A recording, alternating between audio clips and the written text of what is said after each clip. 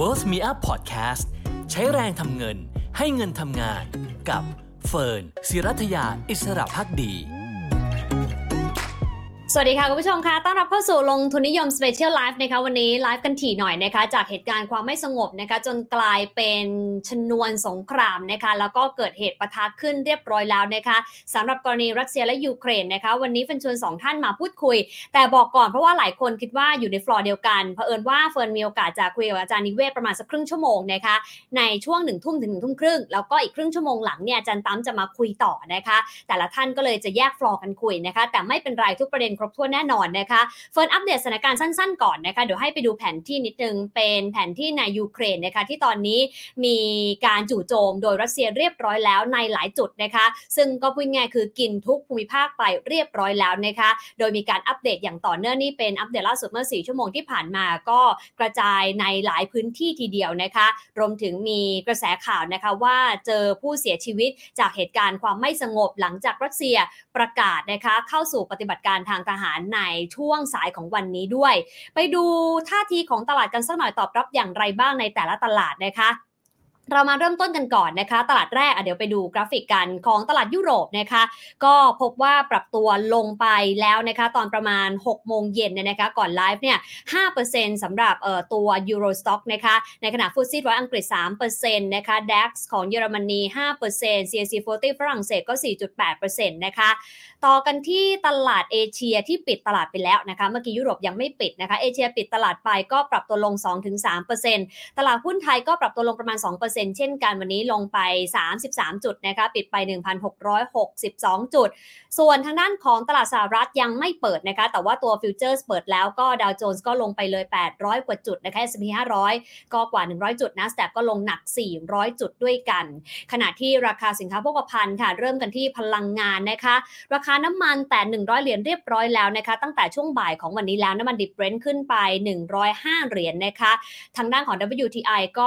$99นะคะขึ้นไปประมาณ 8% ทีเดียวส่วนราคาทองคำพุ่งแรงนะคะล่าสุดเนี่ยขึ้นไปแต่$1,971แล้วนะคะไปดูราคาทองคำกันนะคะสไลด์ต่อไปซึ่งก็พบว่าขยับขึ้นไปถึง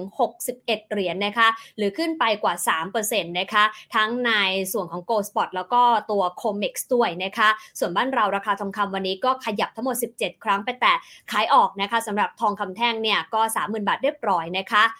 สุดท้ายไปดูในส่วนของสินค้าเกษตรสักหน่อยนะคะก็ขยับขึ้นแรงนะคะไม่ว่าจะเป็นตัวข้าวโพดหรือตัววีทก็ตามนะคะก็ปรับตัวขึ้นค่อนข้างแรงทีนี้วันนี้อยากจะฮีลิ่งนักลงทุนอันนี้เป็นโจทย์จริงๆเลยว่าสถานการณ์แบบนี้เฟิร์นชวนไอคอนนะคะของผู้ลงทุนทั้ง traditional asset นะคะแล้วก็ digital asset มาร่วมพูดคุยกัน2ท่านนะคะน่าจะพร้อมแล้วนะคะเดี๋ยวเราคุยกับ2ท่านเลยนะคะท่านแรกดร.นิเวศเหมวัชระวรากรนักลงทุนหุ้นคุณค่ะสวัสดีค่ะอาจารย์รบกวนไมโครโฟนนิดนึงค่ะอาจารย์ค่ะโอเคน่าจะมาแล้วอาจารย์ได้ยินนะคะครับโอเคค่ะอาจารย์ต้องยอมรับนะคะจำได้เลยครั้งนู้นที่คุยกับอาจารย์ก็เป็นเรื่องวิกฤตโควิดนะคะครั้งนี้เรื่องของรัสเซียยูเครนอาจารย์ประเมินบ้างยังไงบ้างในมุมของความรุนแรงหรือว่าบรรยากาศที่จะกดดันภาพการลงทุนในครั้งนี้ค่ะครับก็นาทีนี้เนี่ยนะตลาดหุ้นสะท้อนได้ชัดเจนมากครับว่าวิกฤตครั้งนี้เนี่ยใครจะเจ็บที่สุดใครเจ็บรองลงมาและใครเจ็บน้อยนะครับจริงๆคนที่เจ็บมากที่สุดคือรัสเซียนะครับรัสเซียที่เป็นฝ่าย aggressive เนี่ยนะเข้าไปโจมตีเนี่ยเข้าใจว่าคุณเฟิร์นไม่ได้พูดถึงนะฮะตอนเริ่มต้นเนี่ยปรากฏว่าดัชนีรัสเซียลงไป20กว่าจุด20กว่าเปอร์เซ็นต์26-27%อะไรทำนองเนี้ยนะเหมือน40กว่าเปอร์เซ็นต์แล้วป่ะอาจารย์40กว่าอาจจะเป็นเรื่องของถ้า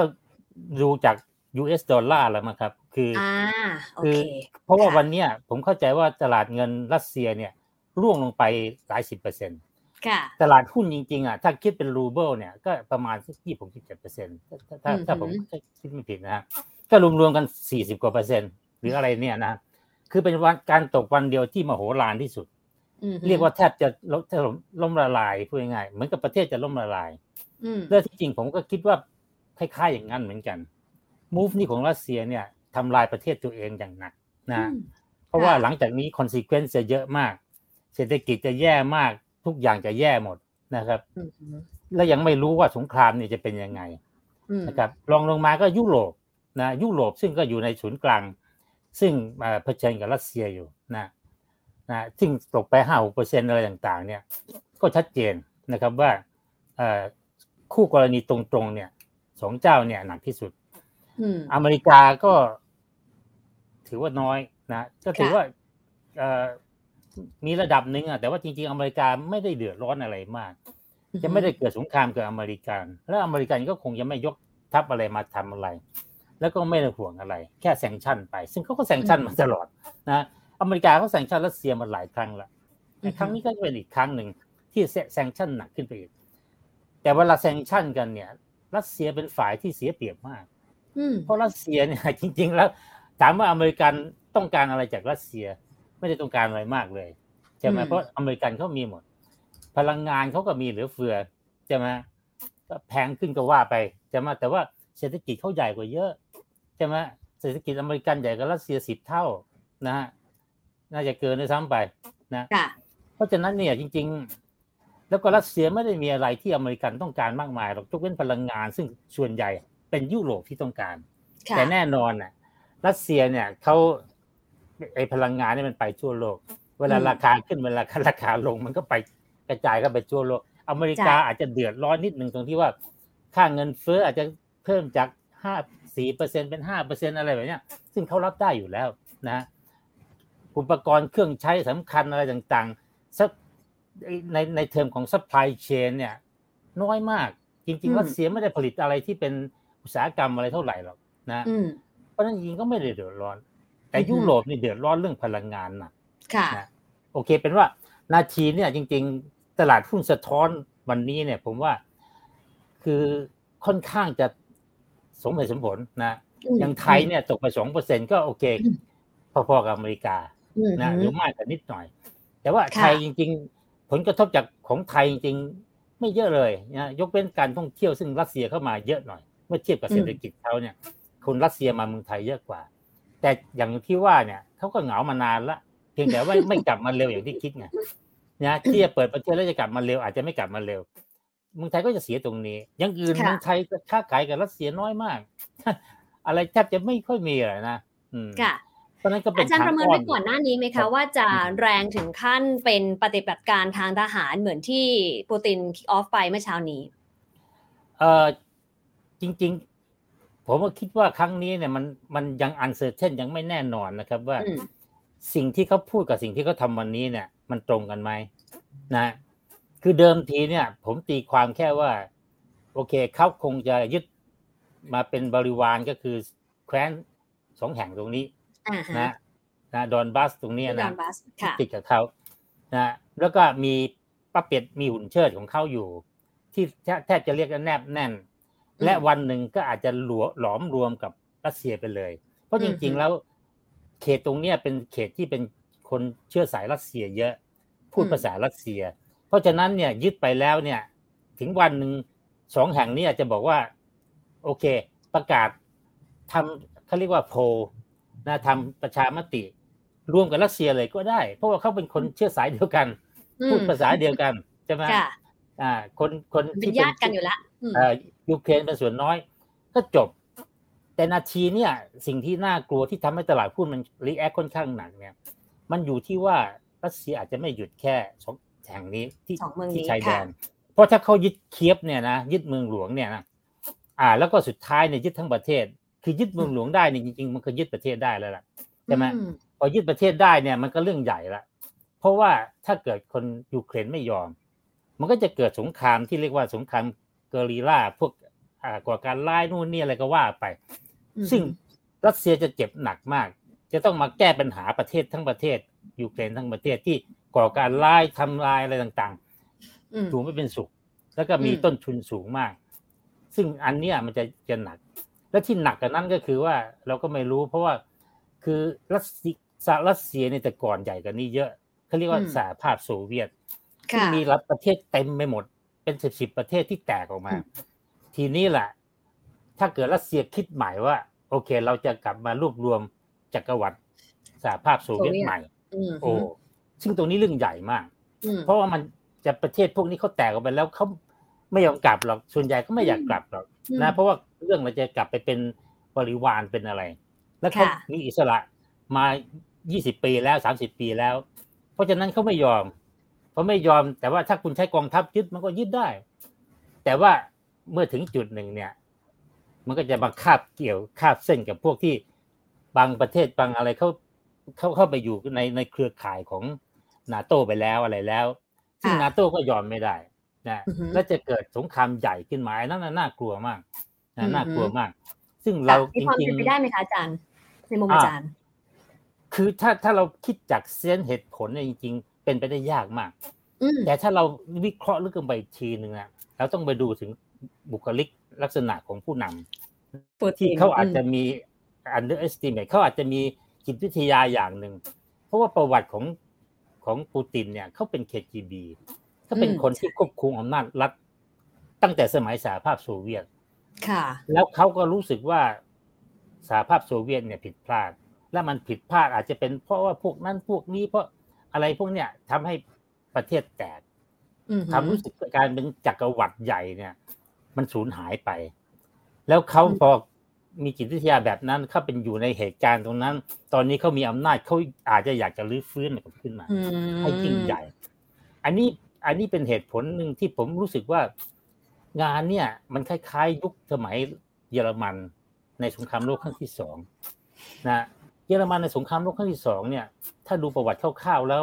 โอ้โหน่ากลัวมากมันมีบุคลิกของผู้นำที่คล้ายคลึงกัน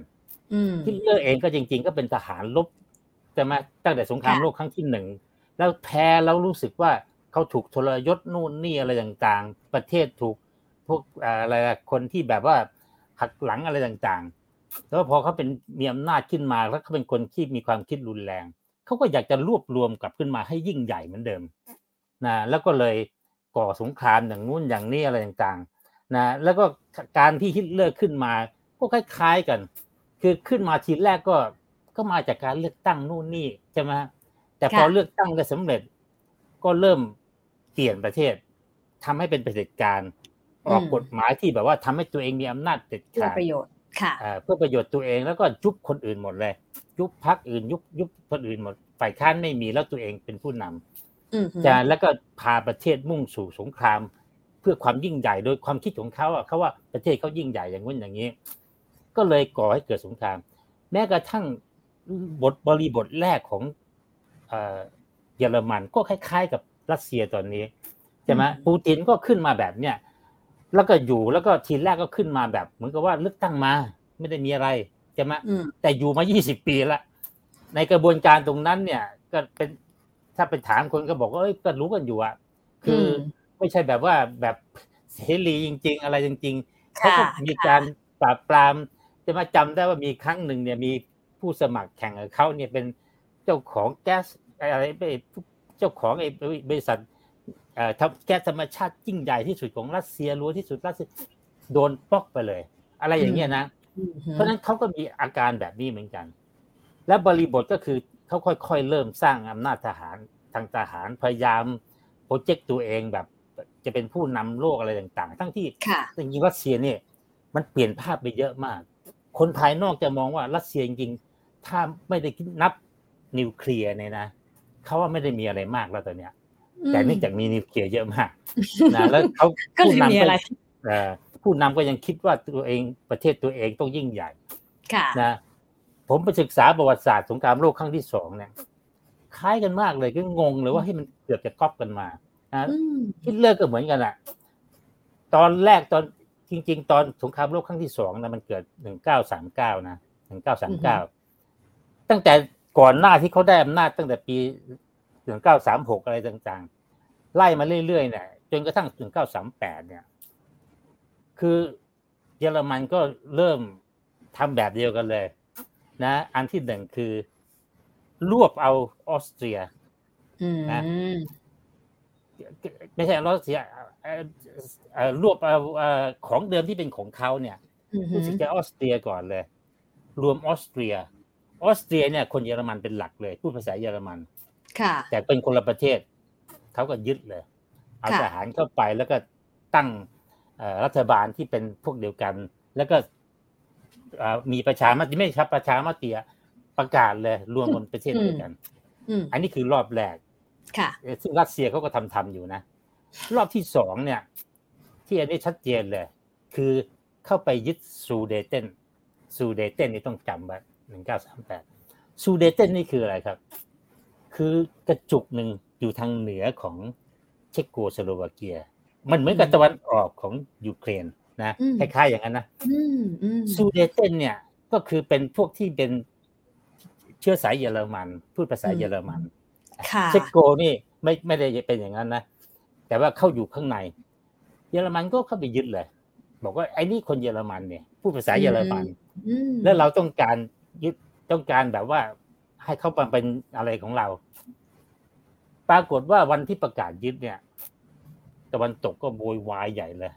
ใช่ไหมว่าเขายึดมาหลายแห่งแล้วนะก่อนที่จะมายึดซูเดเตนเนี่ยแล้วถ้าเขาบอกยึดซูเดเตนได้ก็จะสามารถบุกเข้าไปในเช็กโกยึดทั้งประเทศได้ฟังไว้นะอาจารย์ซูเดเตนกับยูเครนซูเดเตนนี่เป็นส่วนหนึ่งของเช็กโกไอ้ดอนบาสตัวนี้เป็นส่วนหนึ่งของยูเครนค่ะพอเยอรมันยึดเนี่ยโลกเสรีไม่ยอมแต่ไม่รู้ทำยังไงไม่กล้าประกาศสงครามไม่กล้าอะไรเพราะว่าไม่อยากเจอสงครามไงเพิ่งเลิกสงครามโลกครั้งที่1มาใหม่ๆใช่ไหมทำยังไงก็เลยยอมประชุมกันสัญญามิวนิกอังกฤษฝรั่งเศสอะไรพวกเนี้ยอิตาลีอะไรกับเยอรมันประชุมกันแล้วทำยังไงรู้ไหมพวกอังกฤษพวกอะไรบอกตกลงก็กันยกให้เยอรมันไปแล้วกันเพราะว่าก็เป็นเชื้อสายเดียวกันใช่ไหมพูดภาษาเยอรมันเหมือนกันแต่คนก็โวยวายกันบอกไม่ได้มันยึดประเทศอื่นไม่ได้ปรากฏว่าพอยึดเสร็จไม่กี่เดือนหลังจากนั้นตอนที่ยึดเนี่ยเขาก็บอกว่าโอเคยกให้แล้วจะได้มีความสงบนะใช่ไหมฝ่ายอังกฤษฝ่ายโลกเสรีคิดแบบนี้เลยว่ายกไปแล้วเดี๋ยวสงบไม่อยากมีสงครามปรากฏว่าไม่กี่เดือนหลังจากนั้นเขาก็ยึดเช็กโกสโลวาเกียทั้งหมดเลยโลกก็ตกใจใหญ่เลยก็ยังทำอะไรไม่ได้อีกไม่กล้าไม่ใช่ทำอะไรไม่คือเอาศอกได้คือเอาศอกพอเสร็จตูมแล้วโลกตะวันตกบอกไม่ไหวละตอนนี้เริ่มขีดเส้นละประกาศเลยว่ามีสัญญากับโปแลนด์เพราะว่าโปแลนด์อาจจะเป็นรายต่อไปถ้าไม่ทำอะไรก็เซ็นสัญญากับโปแลนด์เลยว่าถ้าโปแลนด์เรารับประกันเขาเรียกว่าเซเวอร์เรนนะคือความเป็นอินดิเพนเดนต์ของความเป็นอิสระของโปแลนด์ถ้าโปแลนด์ถูกยึดเนี่ยเราจะลุยเราไม่ยอมแล้วปรากฏว่าเยอรมันเนี่ยก็เลยไปพูดง่ายก่อนที่จะยึดโปแลนด์เนี่ยไปเซ็นสัญญากับรัสเซียไปเซ็นสัญญาอะไรกันไม่รู้ล่ะเซ็นสัญญากันเซ็นสัญญาร่วมมือกันนะพอเซ็นเสร็จตูมเป็นไงฮะยึดโปแลนด์พอประกาศยึดโปแลนด์ปุ๊บเนี่ยกองทัพบุกเข้าโปแลนด์วันแรกอังกฤษประกาศสงครามทุกประเทศประกาศสงครามยอมไม่ได้เพราะโปแลนด์เนี่ยเราค้ำประกันความเป็นอิสรภาพสงครามปรากฏว่าไอ้ที่ไปเซ็นกับรัสเซียเนี่ยก็คือว่ารัสเซียเนี่ยถ้าคุณบุกโปแลนด์เมื่อไหร่รัสเซียจะเอาด้วยนะแบ่งคนละครึ่งแบ่งโปแลนด์คนละครึ่งกับเยอรมันพอเยอรมันบุกทางด้านนี้รัสเซียบุกทางด้านนี้ตกลงโปแลนด์ถูกแบ่งครึ่งเยอรมันเอาไปครึ่งนึงรัสเซียเอาไปครึ่งนึงฝั่งที่ติดกับเขาสงครามโลกเกิดทันทีเมื่อเดือนที่แล้วเนี่ยเห็นไหมปูตินไปคุยกับสีจิ้นผิงคุยกันเรียบร้อยแล้วว่าเป็นเพื่อนนะเห็นไหมตอนนั้นน่ะตอนที่ก่อนเขาจะยึดโปแลนด์เนี่ยเขาก็คุยกันเรียบร้อยกับรัสเซียละแบ่งคนละครึ่งรอบนี้รัสเซียบอกถ้าผมยึดเช็กโกนะ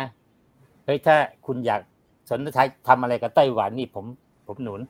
เป็นไปได้ไหมเป็นไปได้นะคืออันเนี้ยเป็นอะไรที่ผมดูโอ้โหภาพนี่มันออกมาหนึ่งคือเข้าไปยึดกระจุกนึงก่อนพ ราะว่ากระจุกเนี่ยเป็นพวกเราอยู่แล้วเป็นคนเชื้อสายเราพูดภาษาเดียวกันเขาพร้อมจะหนุนเราอยู่แล้วเดี๋ยวค่อยกลืนทั้งประเทศนะอะไรอย่างเงี้ยเพราะฉะนั้นผมกลัวมากเลยว่าตอนนี้ยุโรปก็โวยวายว่าแต่ไม่กล้าทำอะไรเหมือนสมัยที่เขายึดก่อนยึดโปแลนด์ตอนที่เขายึดเช็กโกเนี่ยทุกคนก็โวยวายเหมือนกันเลยอันนี้เขาถึงบอกว่านี่เป็นครั้งแรกถ้าเกิดรัสเซียลุยต่อเมื่อไหร่เนี่ยนะโอกาสเกิดสงครามเนี่ยมีเพราะมันจะเริ่มกินเข้าไปเยอะมากจนกระทั่งเขารับไม่ไหวใช่ไหมก็โอเคตอนนี้ดูต่อไปแต่นี่เป็นการดิสเคาท์ว่าเฮ้ยถ้าจบแค่ชายแดนตรงเนี้ยผมว่าพอรับได้เพราะเขาก็เป็นเชื้อสายเขาเองแต่ถ้ากินทั้งประเทศเมื่อไหร่ตอนนี้ก็ถกเถียงกันเลยใช่ไหมตะวันตกก็บอกว่าเฮ้ยตามประวัติยูเครนเนี่ยยูเครนไม่ใช่รัสเซียเขามีอะไรโอ้โหบางคนเอาภาพมาดูเลยว่ายูเครนเขาเจริญมาก่อนรัสเซียด้วยซ้ำไปอะไรอย่างเงี้ยนะฝ่ายรัสเซียก็บอกว่าไม่ใช่ยูเครนเนี่ยมีขึ้นได้เพราะบอลเชวิกเพราะสมัยเลนินที่ยึดประเทศเป็นสังคมนิยมแล้วก็เลยสร้างยูเครนขึ้นมาเหมือนกับเป็นรัฐอะไรของสหภาพโซเวียตเพราะฉะนั้นนาทีนี้ก็คือว่าราคาหุ้นที่ลงวันเนี่ยถ้าเกิดลุกลามต่อหุ้นน่ะแค่นี้ไม่พอนะขาดอีกเยอะมันจะลงไปได้มากกว่านี้อีกเยอะแต่ถ้าจบยึดแค่นั้นผมว่าโอเคโลกไม่ได้เดือดร้อนมากคนที่เดือดร้อนมากคือรัสเซียนะเป็นอย่างนั้นแต่ถ้าลุยต่อเมื่อไหร่เนี่ยทีเนี่ยทุกคนจะเดือดร้อนมากแล้วมันจะคุมไม่อยู่แล้วจิตวิทยาของคุณปูตินเนี่ยพวกเราก็เห็นอยู่แล้วเขาเป็นแบบโอ้เขาบอกก็ไม่แคร์เลยแล้วตลาดหุ้นลงไป 45% 50% เงินหายไป5 ล้านอะไรแบบแล้วรัสเซียเดี๋ยวนี้ไม่ได้ใหญ่ขนาดนั้นเศรษฐกิจเนี่ยเท่าเกาหลีเองใช่ไหมเท่าเกาหลีใต้หรือเล็กกว่าด้วยซ้ำไปเพราะฉะนั้นจริงๆแล้วมันในโลกของเศรษฐกิจเนี่ยเขาไม่ได้ยิ่งใหญ่นะแต่ในโลกของทหารโลกของกองทัพซึ่งมันกลายเป็นว่าโอ้ยคุณอยู่ในโลกไหนใช่ไหมนาทีเนี่ยมันเป็นไปได้ว่าการลบเนี่ยลบในสนามรบนี่มันส่วนหนึ่งแต่ลบในสงครามการค้าลบในสงครามอะไรต่างๆไซเบอร์โหมันใหญ่กว่าเยอะประเทศจะพังไม่ใช่บนลบประเทศจะพังเพราะว่าเศรษฐกิจมันไปไม่ได้แต่คือเรื่องนี้เนื่องจากว่าปูตินเป็นอย่างนี้ในสมัยที่เยอรมันบุกเนี่ยฮิตเลอร์บุกเนี่ยทุกคนรู้ถ้าเป็นนักการทหารเขาจะรู้เลยว่าเยอรมันไม่สามารถครองโลกได้แต่เขาคิดจะครองโลกเขาครองยุโรปได้ทันทีด้วยพลังอำนาจทางกองทัพใช่ไหมก็เกือบจะยึดรัสเซียได้ทั้งหมดถ้าเขาชนะรัสเซียได้ทั้งหมดนี่ครองโลกเลยใช่ไหมแต่สุดท้ายไปไม่ได้หรอกเพราะว่าในสงครามเนี่ยมันต้องยืดเยื้อมันระยะยาวแล้วพอระยะยาวเนี่ยคุณไม่มีพลังพอเนี่ยนะคุณตายนะถ้าคุณยึดยูเครนแล้วคุณไม่มีพลังพอที่จะเมนเทนมีเงินพอที่จะไปสู้สงครามยืดเยื้อแล้วถ้ายูเครนไม่ยอมรัสเซียพังแล้วนาทีนี้ตลาดหุ้นมันฟ้องแล้วว่าคนที่เสียหายหนักที่สุดคือรัสเซียแต่เขาไม่รู้เรื่องหุ้นหรอกเขาไม่สนใจเพราะฉะนั้นอันนี้เรากำลังได้คนหนึ่งซึ่งประวัติศาสตร์ต่อจากนี้อาจจะบอกอีกครั้งหนึ่งว่านี่เป็นมินิเวิลด์วอร์ที่ก่อโดยคนที่มี personality แบบนี้อะไรต่างๆแล้วอาจารย์มองความเป็นไปได้แค่ไหนคะที่ปูตินกับจีนรัสเซียกับจีนจะร่วมมือกันเพื่อจะเป็นเหตุการณ์เหมือนเยอรมันกับรัสเซียในอดีตกี่เปอร์เซ็นต์คืออาจจะน้อยเพราะจีนเองเนี่ยเท่าที่ผมอ่านข่าวดูเนี่ยจีนเขาแบ่งรับแบ่งสู้เขาไม่เหมือนกับสมัยโน้นที่จับมือเซ็นสัญญาอันนี้แค่ฟังและเหมือนกับว่าสนับสนุนแต่สนับสนุนก็มีลิมิตแล้วก็ไม่มีอย่างอื่นใช่ไหมเขาก็ไม่แอนตี้เขาไม่หนุนไม่อะไรแต่เขาก็เปิดช่องเอาไว้ว่าให้ถ้าคุณสำเร็จเนี่ยเดี๋ยวผมตามได้แต่ผมไม่หนุนคุณมากนะถ้าคุณไม่สำเร็จเนี่ยผมก็เหนื่อยเพราะว่าจะโดนแอนตี้จะโดนอะไรเยอะแยะไปหมดซึ่งมันทำไม่ได้จีนเขาเก่งกว่าเยอะ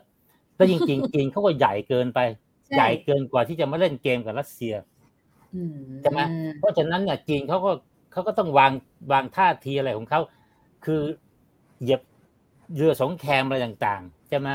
ค่ะเพราะฉะนั้นปูตินอาจจะคิดว่าเฮ้ยจีนหนุนแล้วไม่เป็นไรใช่ไหม แล้วเขาเองคิดว่าเขาก็มีอำนาจเหมือนจีนเขาก็เป็นซุปเปอร์พาวเวอร์ถ้ามองทางด้านการทหารเนี่ยเขาไม่ได้แพ้คือเขาอาจจะมองอย่างนั้นไงถึงบอกว่างานอย่างเนี้ยประเทศที่เป็นเผด็จการแบบเนี้ยอันตรายเพราะคุณไม่เข้าใจไงว่าประชาชนต้องการอะไรถึงวันหนึ่งถ้ารัสเซียเริ่มเพียงพล้ำเริ่มอะไรเมื่อไหร่เนี่ยก็พังนะไม่เหมือนสมัยก่อนสมัยที่ข่าวสารมันมากคนรัสเซียอาจจะถึงบอกว่าเฮ้ยประเทศเจ็บหนักเกินไปแล้วรับไม่ไหวเพราะฉะนั้นเนี่ยคุณก็โดนเด้งได้นะมันง่ายกว่าสมัยก่อนสมัยก่อนสมัยฮิตเลอร์เนี่ยข่าวสารมันไม่แพร่กระจายมีคนพยายามฆ่าฮิตเลอร์ไม่รู้กี่ครั้งแต่ฮิตเลอร์จัดการก่อนได้เพราะฉะนั้นก็ต้องตระหนักด้วยอาจารย์คะถ้ามองแล้วในมุมของผู้ลงทุนเฟิร์นเชื่อว่าหลายคนอยากฟังแล้วอาจารย์วันนี้อาจารย์ทำอะไรหรือวิกฤตแบบนี้อาจารย์มีกลยุทธ์อย่างไรบ้างคะผมบอกได้เลยผมไม่ได้ทำอะไรทั้งสิ้นและทุกครั้งที่เกิดเหตุการณ์รุนแรงไม่เคยทำอะไรอยู่นิ่งไม่ซื้อไม่ขายเหมือนกับช็อกไปนะเพราะผมคิดว่าในภาวะอย่างเงี้ยตัดสินใจอะไรไม่ได้หรอกเพราะว่าทุกอย่างมันมาด้วยอารมณ์ทั้งนั้นเลยใช่ไหมอารมณ์อาจจะแรงเกินไปอารมณ์จะเบาเกินไปอะไรมันเกิดได้หมดเราประเมินอะไรไม่ได้เลยเราอยู่เฉยๆแต่ผมมักจะพูดตลอดเวลาว่าถ้าเกิดอะไรแล้วพอร์ตคุณเสียหายหนักแล้วเนี่ยคุณจะบอกจะแก้ยังไงผมบอกมันแก้ไม่ได้มันเกิดขึ้นแล้วหุ้นมันไม่เหมือนอย่างอื่นมันเกิดขึ้นไปแล้วเนี่ยคุณไปแก้ไม่ได้ใช่ไหมมีอยู่ทางเดียวก็คือว่าเหตุการณ์ตรงนั้นทำให้คุณปรับใหม่ปรับความคิดใหม่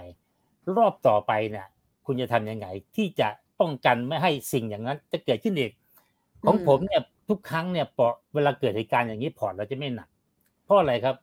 เพราะเรามีการกระจายความเสี่ยงอย่างเพียงพอคือหุ้นที่มันจะถูกกระทบมันก็มีส่วนหนึ่งหุ้นไม่ถูกกระทบก็มีส่วนหนึ่งเพราะฉะนั้นความรุนแรงมันก็จะไม่มากใช่ไหมไม่ใช่ว่าเฮ้ยหุ้นผมเนี่ยขึ้นอยู่กับเรื่องบางอย่างที่เกิดขึ้นแล้วเราต้องตายเราต้องลำบากมันไม่น่าจะเป็นอย่างนั้นเพราะเหตุการณ์นี้เป็นเหตุการณ์ของโลกมันส่วนใหญ่ผลกระทบมันก็จะเป็นทางอ้อมอยู่แล้วเพราะเราไม่ได้เกี่ยวข้องเพราะฉะนั้นถ้าเป็นทางอ้อมเนี่ยหุ้นเราเนี่ยมันจะต้องสามารถต้านทานภาวะช็อคแบบนั้นได้ภาวะที่เงินเฟ้อในโลกขึ้นมาเพิ่มภาวะนี่อะไรต่างๆภาวะที่วัตถุดิบบางอย่างเพิ่มเร็วเกินไปราคาน้ำมันขึ้นสูงเกินไปแล้วคุณตายแน่นอนบางบริษัทที่เราถืออาจจะเจ็บจากน้ำมันขึ้นจะมาแต่เราก็มีหุ้นที่เป็นไม่ถูกกระทบหุ้นที่เป็นภายในของไทยเองอะไรต่างๆมันบาลานซ์ไป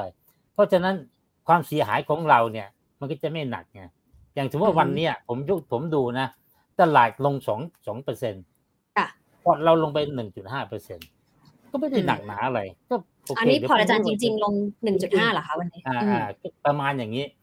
คือของเรามันเป็นโดเมสติกแล้วก็เป็นตัวที่ไม่เกี่ยวกับสงครามเท่าไหร่มันเรื่องของการฟื้นตัวของเศรษฐกิจภายในใช่ไหมหุ้นบางตัวผมมีหุ้นที่เกี่ยวกับน้ำมันวันนี้ไม่ลงเลยนะแต่ 2-3 วันก่อนมันขึ้นนะเพราะว่าน้ำมันมันขึ้นแต่วันนี้ทีแรกก็ขึ้นนะแต่พอมันเริ่มเห็นแล้วว่าไม่ไหวต่อให้น้ำมันขึ้นเนี่ยก็มันจะแย่ก็โอเคไม่ลงอะไรอย่างเงี้ยคือแล้วเรามีตั้งตัวใหญ่ๆตั้ง 5-6 ตัวขึ้นไป70% มีตั้ง 5-6 ตัวเพราะฉะนั้นลงตัว2ตัวอื่นไม่ลงหรือตัวอื่นขึ้นพอร์ตจะไม่ค่อยเป็นไรนะผมบอกคุณจะไปแก้อะไรมันเกิดขึ้นแล้วหุ้นมันตกไปเรียบร้อยแล้วใช่ไหมแต่เป็นบทเรียนทั้งนั้นอ่ะพวกเนี้ยทุกครั้งที่เกิดเหตุการณ์นี้พอเป็นบทเรียนนานๆเข้าเนี่ยเราจะเริ่มคุ้นเคยว่าต้องพี่แพรว่าเราต้องเตรียมเสมอว่าพรุ่งนี้อาจจะเกิดอะไรเหตุการณ์รุนแรงในโลกพอร์ตเราต้องไม่เป็นไรแล้วเราก็ดูแต่ว่าพอร์ตเราเป็นอะไรบ้างนะอันนี้เป็นหลักของผมนะได้ค่ะอีกประเด็นหนึ่งนะคะอยากทราบว่าแล้วเมื่อไหร่อาจารย์ถึงจะแอคชั่นเมื่อสถานการณ์สงบเมื่อเห็นจุดปลายทางหรือเมื่อมันมี turning point บางอย่างคะเพราะอาจารย์บอกว่าทุกวิกฤตอาจารย์นิ่งเสมอแล้วเมื่อไหร่ที่อาจารย์จะเริ่มแอคชั่นบางอย่างขึ้นคือแอคชั่นบางอย่างเนี่ยส่วนใหญ่ถ้าเกิดว่ามันลงแล้วหนักตลาดหุ้นลงไปหนักมากหุ้นจำนวนมากนี่ลงไปเยอะมากแล้วเราเริ่มเห็นแล้วว่าเฮ้ยมันลงเกินไปผลกระทบตอนนี้เราเริ่มพิจารณาเรื่องผลกระทบแล้วใช่ไหมว่าผลกระทบของไทยของหุ้นเรามันเป็นยังไงเทียบกับตลาดที่มันลงเทียบกับราคาหุ้นที่มันลง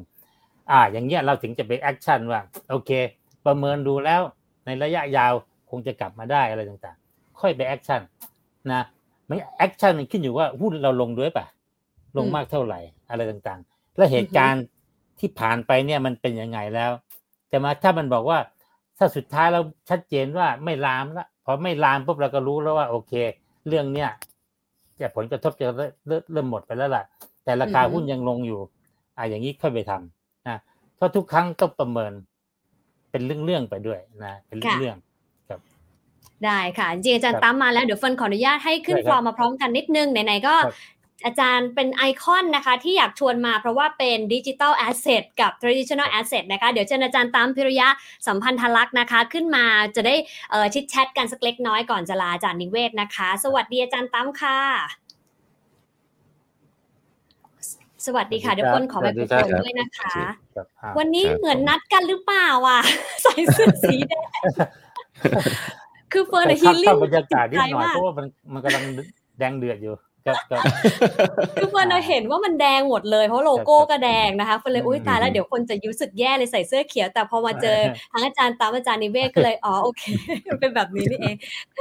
มันแดงเดือดก็อะไรนะวันแดงเดือดใช่ค่ะโอเคก็วันนี้ดีใจได้เจอทั้งคู่ได้ขอบคุณอาจารย์นิเวศนะคะผมลาเลยครับได้ครับมีภารกิจสวัสดีค่ะเดี๋ยวคุยอาจารย์สวัสดีครับสวัสดีครับวันแดงเดือดนะคะเป็นสีเขียวปรับอารมณ์ให้นิดอาจารย์ตั้มเป็นยังไงบ้างคะในวันนี้เราคุย traditional asset ไปแล้วอยากฟังในมุมของ digital asset บ้างนะคะคำถามคืออะไรนะคำถามคือประเมินสถานการณ์เมื่อกี้นั่งฟังอาจารย์นิเวศอยู่ก็สนุกมากเลยนะฮะได้รู้อะไรใหม่ๆเยอะเลยใช่ๆคือก็จริงๆก็ภาพเดียวกันนะคือมีคนถามผมเรื่องนี้เยอะมากแล้วผมก็จะตอบทุกคนว่าผมไม่รู้เรื่องเราไม่ค่อยได้ศึกษาพวกแบบว่า macroeconomic ในเชิงแบบพวกแบบ relationship ระหว่างประเทศเท่าไหร่นะฮะแต่ก็หลักๆก็คือจริงๆตอนนี้ต้องบอกว่าผมยังงงอยู่ว่าแอคชั่นอันเนี้ยมัน make sense ในมุมไหนแต่ว่าถ้าจะพิจารณาเหมือนมุมของอาจารย์นิเวศก็เป็นไปได้ว่ามัน make sense ในมุมของความเขาเรียกเพ้อฝันของปูตินก็ได้นะฮะคือเพราะว่ามันไม่ make sense จริงๆฮะคุณเฟิร์นถ้าเราพิจารณาดูคือรัสเซียเนี่ยจริงๆเป็นประเทศที่ถ้ามองในมุมมองเศรษฐกิจเนี่ยมันไม่ได้ใหญ่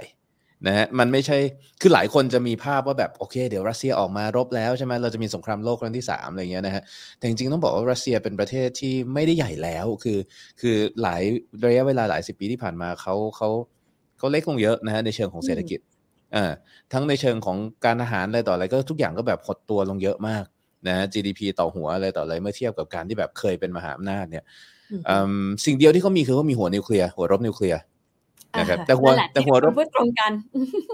หัวรบนิวเคลียร์เนี่ยเขามีอยู่ประมาณ 6,000 กว่าหัวนะฮะในขณะที่อเมริกามีอยู่ 5,000 กว่าแต่เราต้องบอกนิดนึงว่าคือตัวเลขมันไม่ได้สำคัญด้วยซ้ำนะการมี 5,000 หรือ 6,000 มันไม่สำคัญเพราะว่าไม่ถึง100หัวคุณก็สามารถที่จะล้างโลกนี้ได้หมดแล้วแปลว่าจริงๆคือมันเป็นเพียงแค่ตัวเลขที่เอาไว้ใช้ในเชิงการป้องกันตัวมากกว่านะฮะคือเราต้องเข้าใจว่าขีปนาวุธนิวเคลียร์มันเป็นอาวุธที่ใช้ในการป้องกันตัวเพราะทุกครั้งที่ยิงเนี่ยคือมันก็เจ็บเองด้วยเพราะมันส่งผลกระทบทั้งโลกนะฮะดังนั้นเนี่ยมันก็ไม่ใช่ประเด็นสำคัญว่ามีเยอะกว่าฉันมี 6,000 นะแกมี 5,000 แปลว่าฉันมีอำนาจมากกว่าไม่ใช่นะครับเพราะฉะนั้นในมุมมองทางด้านนี้เนี่ยผมมองว่ารัสเซียสู้อะไรอเมริกาไม่ได้นะฮะแล้วทำไมอยู่ดีๆเมื่อคืนนี้เรายังแบบยังดีเบตกันอยู่เลยผมพูดรายการของคุณอีกก็แบบเขาจะทำอะไรหรือเปล่านะอะไรนะอยู่ดีตื่นมาตอนเช้าก็ระเบิดลงแล้วนะฮะก็เลยงงอยู่เหมือนกันแต่ว่าถ้าผมมองเนี่ยมันยังมีมุมอีกอันนึงก็คือว่าในแง่นึงมันมีความเป็นไปได้ในมุมของการที่ไม่ได้จะเขาเรียกว่าเข้าข้างรัสเซียนะเพราะว่าสิ่งที่เกิดขึ้นเมื่อเช้านี้คือรัสเซียเป็นคนอยู่ดีๆก็ไปโจมตีเขานะครับแต่ว่ามันก็มีแรงกดดันมาตลอดหลายปีเหมือนกันเพราะว่าเราอย่าลืมว่าคือสินค้าส่งออกของรัสเซียยังไงเนี่ยวิ่งผ่านยูเครนเป็นส่วนใหญ่เลยเพราะฉะนั้นยูเครนเนี่ยเป็นคล้ายๆเป็นสำหรับรัสเซียเป็นพื้นที่สำคัญมากสำหรับอเมริกาสำคัญไหมแทบจะไม่ได้สำคัญอะไรเลยเป็นช่องทางขนส่งแก๊สให้กับยุโรปนะฮะรัสเซียเองก็ไม่ได้สำคัญอะไรมากแต่ว่าสำหรับรัสเซียเองมองไปที่ยูเครนเนี่ยยูเครนสำคัญมากสำหรับเขาเพราะมันเป็นประตูสำคัญในการที่ส่งออกน้ำมันแล้วการที่ยูเครนเองเนี่ยมีการเปลี่ยนแปลงการปกครองนะครับมีการแบบลุกขึ้นประท้วงแล้วก็ในส่วนของเขาเรียกว่าอะไรอาจจะมีในส่วนของเรื่องของรัฐบาลยูเครนที่มีการก็ มีการกล่าวหาว่ามีการเขาเรียกว่ากดขี่ข่มเหงประชาชนละเมิดสิทธิอะไรต่ออะไรเนี่ยนะฮะเราก็พยายามที่จะเข้าร่วมกับทางฝั่งของ NATO เข้าไปแล้วด้วยนะฮะเข้าไปอยู่ในโซนแบบแค่เป็นโซนกลุ่มพิเศษกลุ่มที่เตรียมตัวเพื่อเข้าร่วมเนี่ยนะก็เป็นสิ่งที่สร้างความเสี่ยงต่อรัสเซียสูงมากๆนะครับเพราะฉะนั้นเนี่ยถ้ามองในมุมนี้มันก็เหมือนกับเป็นไปได้ไหมว่ามันเหมือนกับประเทศโดนบีบให้จนมุมละนะฮะเพราะฉะนั้นเนี่ยเมื่อจนมุมก็ต้อง retaliate อะไรบางอย่างไม่งั้นเนี่ยถ้าปล่อยไปเรื่อยๆสิ่งที่จะเกิดขึ้นคือเขาจะโดนปิดประตูโดนตัดแขนตัดขาไปหมดนะครับแต่ผมว่าแค่นั้นก็ตื้นไปนะเพราะฉะนั้นต้องบอกตรงๆว่าคือแบบเราก็มองไม่ออกเหมือนกันว่าเฮ้ยอยู่ดีทำอะไรนะครับมีแถลงการออกมาจากปูตินเมื่อตอนช่วงเย็นวันนี้คือบอกว่าที่โจมตีเนี่ยไม่ได้โจมตีเพื่อจะทำสงครามไม่ได้มีความคาดหวังว่าจะยึดยูเครนเลยนะฮะแต่เพียงต้องการแต่ลดกำลังอำนาจทหารแล้วก็กองกำลังนาซียุคใหม่ในยูเครนนะฮะแล้วเมื่อลดกำลังอำนาจลงแล้วเนี่ยจะปล่อยให้เป็นหน้าที่ของประชาชนยูเครนเนี่ยไปจัดการกับผู้นำทรราชของแกเอาเองแต่ประเด็นคือเราอย่าไปฟังมากพวกนี้นะครับเพราะว่าผู้นำประเทศพูดอะไรก็ได้นะอยู่ดีก็ตอนเช้าบอกว่าไม่เป็นไรหรอกไม่ยิงหรอกตอนเย็นก็ยิงคือมันเป็นเกมนะครับเพราะฉะนั้นเนี่ยเราก็อ่านได้ก็อาจจะอ่านเก็บไว้แต่ว่าไม่ได้คิดอะไรมากนะครับในโลกของสินทรัพย์ดิจิทัลไม่รู้เหมือนกันว่าจะเกี่ยวอะไรคือต้องบอกว่าร่วงหมดเลยนะคะไม่เหลือเลยยกเว้นฝนว่าอาจารย์คุยไปแล้วแหละเรื่องทองเรื่องดิจิทัลโกนะคะแต่ว่าวันนี้สตินี่สำคัญแค่ไหนคะหรือว่าปิดหน้าจอเหมือนอาจารย์นิเวศไหมคะจริงๆในสายเทรดเดอร์เนี่ยค่ะจริงๆเหมือนกันเลยฮะคือเวลาที่มีวิกฤตแรงๆหนักๆผมจะพยายามไม่แอคชั่นอะไรเพราะว่าอย่างที่บอกคือข่าวสารที่เราได้รับก็จะเต็มไปด้วยการแบบใส่สีตีไข่แต่งจากฝ่ายนู้นฝ่ายนี้คนนู้นพูดอย่างนี้คนนี้พูดอย่างนั้นเราก็จะเกิดความวิตกไปเรื่อยๆนะเราก็พิจารณาดูว่าความเสี่ยงของการลงทุนของเรามันอยู่ที่ระดับไหนถ้ามันเป็นระดับที่เรารับได้นะฮะคือไม่มีอะไรมากมายกระจายความเสี่ยงดีหรือว่าไม่ได้มี exposure เยอะนะมีการเก็บเงินสดสำหรับผมก็เป็น Bitcoin ก็ส่วนหนึ่งเนี่ยนะฮะก็ไม่ต้องทำอะไรก็แค่นั่งเฉยๆนะฮะแล้วก็รอให้อะไรมันค่อยๆนิ่งๆแล้วเดี๋ยวเราค่อยพิจารณาค่อยๆดูอีกทีจริงๆใช้ได้กับทุกครั้งที่มันมีวิกฤตนั่นแหละนะฮะผมก็มักจะอยู่เฉยๆแต่ก็ต้องบอกว่าผมเป็นคนค่อนข้างไม่เทคความเสี่ยงนะพวกการลงทุนแบบ leverage position นะฮะการทำอะไรที่แบบว่าพอร์ตเบี่ยงนิดนึงแล้วมันจะระเบิดเนี่ยผมจะไม่ทำแบบนั้นเพราะว่าเราก็จะค่อนข้างให้ความสำคัญกับการบริหารความเสี่ยงค่อนข้างเยอะแต่ในที่ภาวะแพนิคอะค่ะบางคนก็หาโอกาสจากวิกฤตเหมือนกันเรามองแบบนั้นไหมคะหรือเรามองว่าจริงๆมันวิกฤตยังไม่จบก็ไม่สามารถที่จะประเมินได้ว่ามันเสี่ยงเกินไป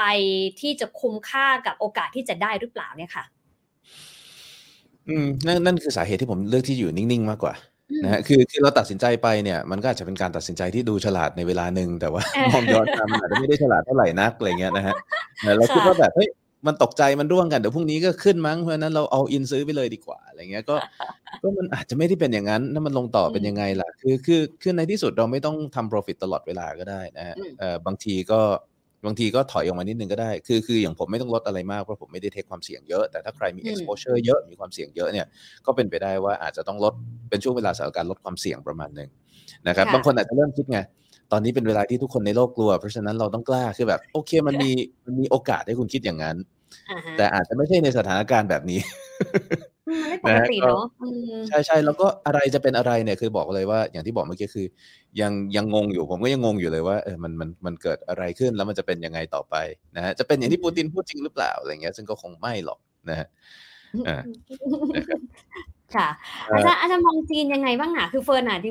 ริงนัดพยายามนัดอาจารย์อาร์มแต่อาจารย์อาร์มไม่ได้นะคะอยากรู้เหมือนกันว่าไม่ท่าทีจริงครั้งนี้เงียบจังหรือว่ายังจัดการปัญหาตัวเองไม่เสร็จหรือเดี๋ยวต้นเดือนมีนาก็จะมีประชุมไม่อยากให้มีอะไรมาระแคะระคายอาจารย์มองท่าทีจีนนะคะในเชิงpolitics ยังไงบ้างคะก็เงียบจริงฮะเงียบเลยคือพยายามเปิดหาข่าวเหมือนกันว่าจีนว่ายังไงก็จีนก็เงียบเลยจริงๆเพราะฉะนั้นจริงๆก็ไม่รู้เหมือนกันว่าเอายังไงนะครับจริงๆตอนนี้หลายประเทศก็ต้องบอกว่าค่อนข้างอ่อนแอกันหมดแหละนะฮะในแง่มุมใดแง่มุมหนึ่งนะเพราะว่าเศรษฐกิจโลกมันก็มาถึงจุดที่มันเป็นอยู่ในปัจจุบันตอนนี้คือทุกคนมีความเปราะบางนะเพราะฉะนั้นก็เราก็จะเห็นการแบบพยายามวางตัวนะฮะให้ดีพยายามวางตัวให้ถูกต้องอะไรเงี้ยตอนนี้ก็ต้องรอดูต่อไปแต่ว่าหลักๆคือผมไม่รู้เหมือนกันครับผมรออาจารย์อาร์มดีกว่านี้นะฮะ อาจารย์อำยุ่งจริงๆนะจริงๆนัดวันนี้ไม่ได้บอกว่าขอพรุ่งนี้ได้ไหมจะประชุมทั้งวันเลยนะคะไม่เป็นไรทีนี้ อาจารย์ตั้มอยากจะบอกยังไงบ้างกับผู้ลงทุนในวันที่จริงๆก็ให้คำแนะนำไปส่วนหนึ่งแล้วแต่เฟิร์นเชื่อว่าหลายคนไม่เคยเจอวิกฤตเฟิร์นว่าอาจารย์นิเวศเองเนี่ยนะคะเฟิร์นเองก็ผ่านวิกฤตหลายรอบเราพอจะคุ้นได้แหละว่าทุกวิกฤตเดี๋ยววันนึงมันจะผ่านไปนะคะแต่พอเราอยู่ในวิกฤตเนี่ยเราทำยังไงให้เราสามารถผ่านมันแล้วก็ยังแข็งแรงอยู่ได้ในแง่ของสตินะคะหรือแม้แต่การเงินด้วยเหมือนกันเพราะบางคนเนี่ยก็ตกใจแพนิคนะคะแล้วก็อาจจะทำโพซิชันที่ไม่ดีนักไปนะคะแต่ว่ามันเปลี่ยนไม่ได้แล้วเนี่ยค่ะอาจารย์ก็อย่างที่พูดนะฮะคือใจเย็นๆนะครับคือประเด็นคือเรายังไม่รู้ว่ามันจะเอ็กซ์คาเลตไหมคือมันจะยกระดับไหมมันจะหยุดแค่นี้นะฮะแล้วมันก็จะกลายเป็นการถกเถียงพูดคุยต่อสู้กันด้วยคารมคมปากกันในสภาต่างๆหรือว่ามันจะกลายเป็นการใช้อาวุธที่รุนแรงขึ้นเรื่อยๆนะครับและในขณะที่มีการแต่ว่าในมุมมองของการใช้อาวุธที่รุนแรงขึ้นเรื่อยๆเนี่ยอันนี้เป็นอีกมุมมองที่น่าสนใจเพราะว่าถึงยังไงก็ตามผมมองว่ารัสเซียมีความสามารถในการซัสเตนสงครามระยะยาวของรัสเซียก็ไม่ได้สูงเพราะ GDP ต่อหัวเขาก็ค่อนข้างต่ำนะฮะต่อสัดส่วน GDP ของประเทศก็ค่อนข้างต่ำเพราะฉะนั้นถ้ามันเกิดสงครามขึ้นสิ่งที่เกิดขึ้นคือจะเกิดความเขาเรียกว่าแบบข้าวยากหมากแพงยากจนกันทั้งประเทศจนในที่สุดในความสั่นคลอนภายในประเทศมันจะรุนแรงกว่านอกประเทศมันจะเป็นผลเสียผมไม่ค่อยเชื่อว่าปูตินไม่รู้เรื่องพวกนี้นึกออกไหมแต่ว่าก็เป็นไปได้เหมือนกันนะก็เป็นไปได้เหมือนกันเพราะว่าเอาจริงๆแล้วหลายคนที่บอกว่าเขาก็เป็นเพียงแค่หุ่นเชิดคนหนึ่งนะครับว่าคาแรคเตอร์ทั้งหมดว่าเพอร์โซนาทั้งหมดเป็นสิ่งที่ถูกคอนสตรักขึ้นนะฮะถูกสร้างขึ้นถูกวางแผนออกมาตั้งแต่เนี่ยที่แบบไปอะไรนะถอดเสื้อสู้กับหมีอะไรต่ออะไรเนี่ยก็คล้ายๆกับทางเกาหลีเหนืออะไรแบบนั้นนะคือเป็นเรื่องของการสร้างภาพก็เป็นไปได้แต่ว่าหลักๆคือแบบเฮ้ยคนจะนำประเทศทั้งทีเนาะมันจะแบบไม่รู้เมทริกซ์อะไรอย่างนี้เนี่ยคงยากเพราะฉะนั้นเนี่ยผมมองถึงสงครามยืดเยื้อเนี่ยนะฮะก็แต่ทุกครั้งที่มีคนพูดอย่างนี้นะเดี๋ยวผมมองว่าโอกาสที่จะเกิดสงครามยืดเยื้อมันไม่ค่อยมีแต่พอพูดขึ้นมาปุ๊บก็ทุกครั้งที่มันมีคนพูดอย่างเงี้ยมันยืดเยื้อทุกทีเลยเว้ย เหมือนครั้งนี้ที่บอกว่าจะไม่มีสงครามแน่ๆยังไงรัสเซียก็เสียเปรียบแล้วเขาจะไม่ทำแล้วมันก็มีอย่างเงี้ยเป็นต้นเนาะใช่นี่คือสาเหตุที่ผมเปิดด้วยคำว่าผมงงเหมือนกันเพราะว่าเขาดูเสียเปรียบหมดทุกอย่างนอกเหนือจากเขาจะมี delusion ที่เขาคิดว่าเขามี delusion of grandeur ในการที่จะแบบสร้างความยิ่งใหญ่กลับขึ้นมาอะไรแบบนั้นอย่างที่ว่านะก็ต้องรอดูกันไปนะครับแต่ว่าจริงๆสิ่งที่เราต้องคอยดูประกาศส่วนอื่นๆเนี่ยก็ยังมีส่วนที่น่าสนใจอีกเยอะเช่นอเมริกาบอกว่าฉันจะไม่ยุ่งโอ้ยจริงเหรออะไรอย่างเงี้ยนะฮะหรือว่าหรอในเมื่อการแบบว่าสิ่งที่มันเรียกว่าเกิดขึ้นอยู่ใต้น้ำมาตลอดเวลาประมาณ 20-30 ปีที่ผ่านม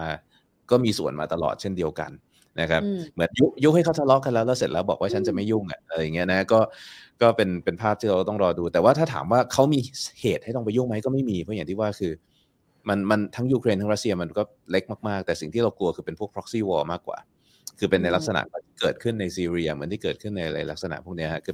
อเป็นสงครามที่เรียกว่ามหาอำนาจจีนอาจจะใช้วิธีการแสดงอำนาจผ่านรัสเซียอีกทีนึงในขณะที่อเมริกาจะแสดงอำนาจผ่านยูเครนอีกทีเราก็จะได้เห็นนรกเกิดขึ้นแต่สงครามประเภทนี้ส่วนใหญ่มันไม่ขยายตัวมันจะเกิดขึ้นในสนามรบที่แบบว่าประเทศไหนแจ็คพอตลงก็ซวยไปนะฮะเหมือนที่เกิดขึ้นมา 3-4 ประเทศก่อนหน้านี้ในช่วง10 ปีที่ผ่านมาแล้วก็ยังไม่เคยจบก็เปลี่ยนสนามรบไปเรื่อยๆนะครับไม่รู้เหมือนกันว่าจะแนะนำอะไรเพราะว่าอย่างที่บอกคือเวลาวิกฤตเนี่ยตัดสินใจอะไรก็ไม่ใช่เวลาที่ดีสำหรับการตัดสินใจแล้วกันเอางี้นะฮะผมแนะนำว่าก็ประเมินพอร์ตโฟลิโอก่อนสิ่งที่อยากให้ประเมินคือความเสี่ยงนะความเสี่ยงว่าถ้ามันเกิดเหตุต่างๆขึ้นเนี่ยมันเกิดอะไรขึ้นนะฮะเราลงทุนระวางเงินด้วยวัตถุประสงค์อย่างไรอย่างจริงๆถามว่าผมรับความเสี่ยงสูงไหมผมเสี่ยงสูงประมาณนึงเพราะผมเก็บออมเป็นบิตคอยน์เพราะฉะนั้นเนี่ยในมุมมองของคนที่มองว่าโลกยังรันอยู่บนระบบเฟียตและเงินสดก็คือเงินดอลลาร์เนี่ยผมก็จะมีความเสี่ยงสูงในมุมมองนี้เพราะว่าบิตคอยน์สามารถร่วงได้เยอะมากแต่ว่าความเป็นไปได้ก็คือว่าถ้าอยู่ดีสถานการณ์มันคลี่คลายในทางที่ดีขึ้นสิ่งที่เกิดขึ้นทุกอย่างก็ recover นะครับถ้ามันแย่ลงมันก็คงลงแต่ว่าเราก็รู้ว่าตัวเน็ตเวิร์กของมันในเชิงเทคโนโลยีการใช้งานมันยับยั้งและทำลายไม่ได้นะฮะกับอีกสิ่งหนึ่งเราจะเริ่มเห็นแล้วตอนนี้อย่างธนาคารกลางรัสเซียเองก็ออกมาระงับการทำธุรกรรมทั้งหมดแล้วนะครับทางยูเครนเองก็เช่นกันตลาดแลกเปลี่ยนเงินตราระหว่างประเทศก็ระงับหมดแล้วเพราะฉะนั้นคนในประเทศที่ต้องการเข้าถึงระบบการเงินตอนนี้มันจะมี2ระดับแล้วระดับของรัฐบาลกับระดับของคนในประเทศนะฮะคนในประเทศที่ต้องการเข้าถึงเงินของตัวเองระบบการเงินของตัวเองถ้าเขามีคริปโตเคอเรนซีเขามีบิตคอยน์เนี่ยเขาก็จะใช้ระบบพวกนี้ได้เพราะว่ามันไม่สามารถยับยั้งได้โดยเฉพาะบิตคอยน์ นะครับโดยเฉพาะ Bitcoin เราก็ไม่แน่ใจเหมือนกันเพราะ Vitalik ก็เป็นคนรัสเซียเพราะนั้นมันจะเกิดอะไรขึ้นกับ Ethereum คงไม่เกิดหรอกพูดเล่นนะฮะอย่าเกริ่นสิคะนะแต่ว่า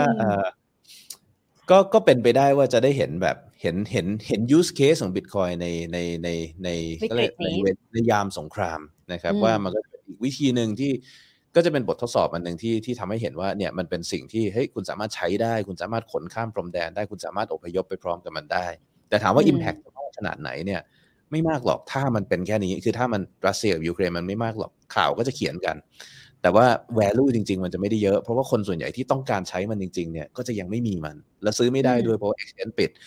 ธนาคารปิดนะก็จะได้แค่อยากใช้เหมือนกับที่เกิดในเวเนซุเอลาเกิดในเลบานอนคือพอถึงเวลาที่คนต้องการใช้ Bitcoin เนี่ยเขายังไม่มีนะคนที่มีแล้วก็ไปคนที่ยังไม่มีก็ซวยไปแต่มันก็อาจจะเป็นข่าวที่เป็นกระเพื่อมไปทั่วโลกว่าเนี่ยจริงๆแล้วถ้าเขามีมันก็คงดีนะครับแต่คนที่สามารถมีได้และใช้ได้เนี่ยคือรัฐบาลเพราะฉะนั้นเนี่ยอีกสิ่งหนึ่งที่เกิดขึ้นตอนนี้คือการแซงชั่นนะฮะทาง EU เองทาง NATO ทางอเมริกาเองก็จะออกมาบอกว่าจะคว่ำบาตรรัสเซียอีกแล้วนะฮะก็คว่ำไปเรื่อยๆนะครับคว่ำบาตรรัสเซียอีกแล้วปิดการใช้งาน SWIFT นะฮะไม่สามารถที่จะทำการซื้อขายแลกเปลี่ยนน้ำมันกับประเทศอื่นๆโดยใช้เงินดอลลาร์ได้เงี้ยนะฮะก็อันนี้ก็อาจจะเป็นอีกเหตุผลหนึ่งที่เราจะได้เห็นการเขาเรียกว่า adopt Bitcoin ในระดับชาตินะครับในระดับชาติเนี่ยแยกขาดออกจากในการ adopt Bitcoin ในระดับประชาชนการ adopt Bitcoin ในมุมมองนี้ไม่ใช่ adopt ในลักษณะเหมือนเอลซัลวาดอร์ที่บอกว่าเอา Bitcoin มาช่วยแก้ปัญหาในประเทศชาติให้คนเข้าถึงการธนาคารไม่ใช่มันจะเป็นการ adopt ในลักษณะของการซื้อขายแบบทำสัญญาระหว่างประเทศระหว่างอำนาจด้วยกันนะในการทำการเนี่ยซื้อขายน้ำมันสินค้าต่างๆไม่ว่าจะเป็นจีนรัสเซียนะครับในกรณีแบบนี้เนี่ยรัฐบาลสามารถใช้ได้โดยที่ไม่ได้อนุญาตให้ประชาชนใช้เพราะฉะนั้นเนี่ยผมคิดว่าเราน่าจะเห็นกรณีอีกแบบหนึ่งอย่างนี้ที่รัฐอาจจะอยากเข้ามาใช้งานเองแต่ว่าใช้แบบแอบเงียบๆหรือว่าใช้ในลักษณะที่ก็ยังกีดกันการใช้งานของประชาชนอยู่นะฮะเพราะว่าถ้าประชาชนใช้ได้เมื่อไหร่เนี่ยตอนนี้ธนาคารกลางของรัสเซียต้องออกมาระงับการซื้อขายเงินตราระหว่างประเทศเพราะว่าเงินรูเบิลถล่มไม่เหลือค่าแต่ถ้าคนสามารถเอาเงินรูเบิลไปโยนทิ้งเพื่อซื้อบิตคอยน์ต่อได้อีกล่ะก็ยิ่งถล่มต่อไปอีกเพราะฉะนั้นเนี่ยมันยังไงเขาก็ไม่อยากให้ประชาชนใช้โดยเฉพาะยิ่งในเวลาแบบนี้นะครับเราก็จะเห็นการกีดกันเพราะนั้นก็จะมีเคสที่เราก็อาจจะได้เห็นว่ากีดกันได้หรือเปล่าก็เป็นสิ่งที่ต้องรอดูนะฮะแล้วประเทศเอามาใช้เนี่ยจะได้รับประโยชน์ไหมเพราะว่าประเทศคู่ค้าเขาจะยอมรับด้วยหรือเปล่าในเมื่ออยู่ไปยิงเขาก่อนน่ะคุณจะใช้เงินอะไรเนี่ยจะรับไหมใช่ไหมนะฮะประเทศใดในยุโรปเนี่ยไปรับถึงแม้ว่ารับบิตคอยน์ออนได้ก็จริงแต่ว่าคือตอนนี้มันสถานการณ์มันเปลี่ยนจากเมื่อวานนี้ไปแล้วนะคือมือมันเปื้อนเลือดแล้วเนี่ยมันจะไปจับไปยากนะครับก็ตกที่นั่งลำบากใช้ได้ผมยังพูดกันเลยแบบรัสเซียตกที่นั่งลำบากใช้ได้จากสถานการณ์นี้นะครับไม่แน่ใจว่ารู้ตัวหรือเปล่าอย่างอาจารย์บอกว่า G2G นะคะคือระหว่างรัฐที่อาจจะใช้พวกตัว Digital Currency เพื่อให้ทำเรื่องของธุรกรรมต่างๆได้คล่องตัวเราเริ่มเห็นไซน์แล้วหรือยังคะหรือว่ามีอะไรที่เป็น Signal ในประเด็นนี้บ้างหรือเปล่าคะก็มีในส่วนที่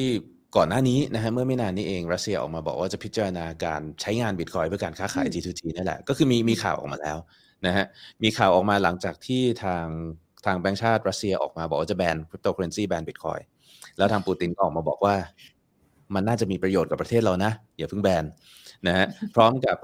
อดีตประธานาธิบดีด้วยก็ออกมาบอกว่ามันจะเป็นประโยชน์นะเวลาที่มันมีวิกฤตเกิดขึ้นอย่าเพิ่งแบนเพราะฉะนั้นเนี่ยมุมมองตอนนี้ของรัฐบาลเนี่ยนะฮะก็มองในมุมมองที่มันน่าจะมีประโยชน์นะในกรณีที่มันสามารถที่จะใช้ก้าวข้ามแซงชั่นได้ทั้งยูเครนเองก็เช่นกันนะก็มีการเปิดใช้งานพวกตัวBitcoin นะครับในส่วนของการทำงานการค้าขายมีการศึกษาเตรียมพร้อมใช้งานแต่ว่ามันในเวลารบกันมันไม่ใช่เวลาศึกษาเตรียมพร้อมใช้งานระบบการค้าขายใหม่เพราะฉะนั้นเนี่ยมันต้องต้องใช้เลยหรือไม่ก็ใช้เลยใช้ทันหรือเปล่าด้วยคือจะใช้ทำอะไรกับใครมันก็เป็นข้อที่ต้องมานั่งคิดนะครับแล้วถึงใช้กันจริงๆอ่ะถามว่า2ประเทศนี้มันมี impact อะไรมากไหมเนี่ยโอเคก็มีมากกว่าเอลซัลวาดอร์แหละเอลซัลวาดอร์เล็กมากนะฮะก็ใหญ่ขึ้นมาหน่อยแต่ว่าก็ไม่ได้ impact อะไรขนาดนั้นผมคิดว่ามันจะถ้าจะพูดถึงว่า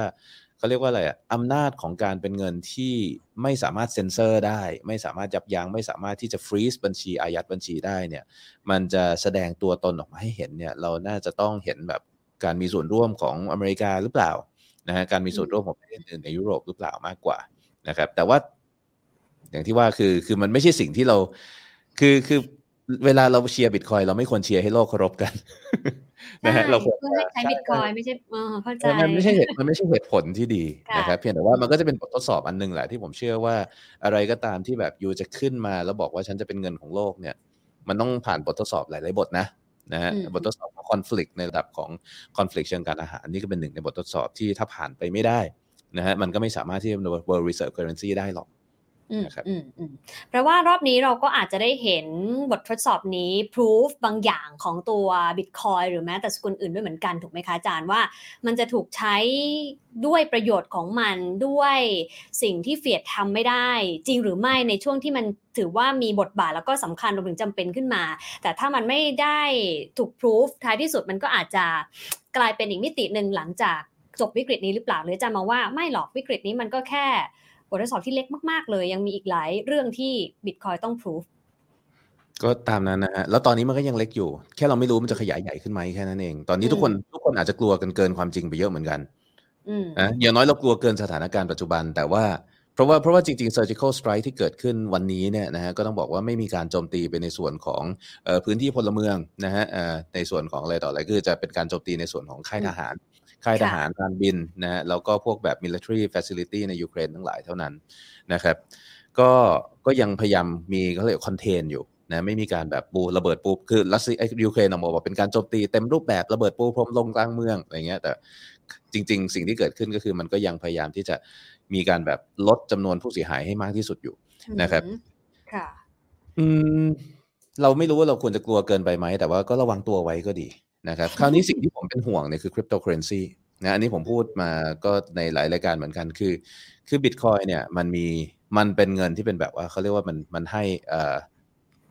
individual sovereignty ได้ดีนะฮะคือไม่ว่าจะเกิดอะไรขึ้นนะครับมันใช้ได้มันเก็บได้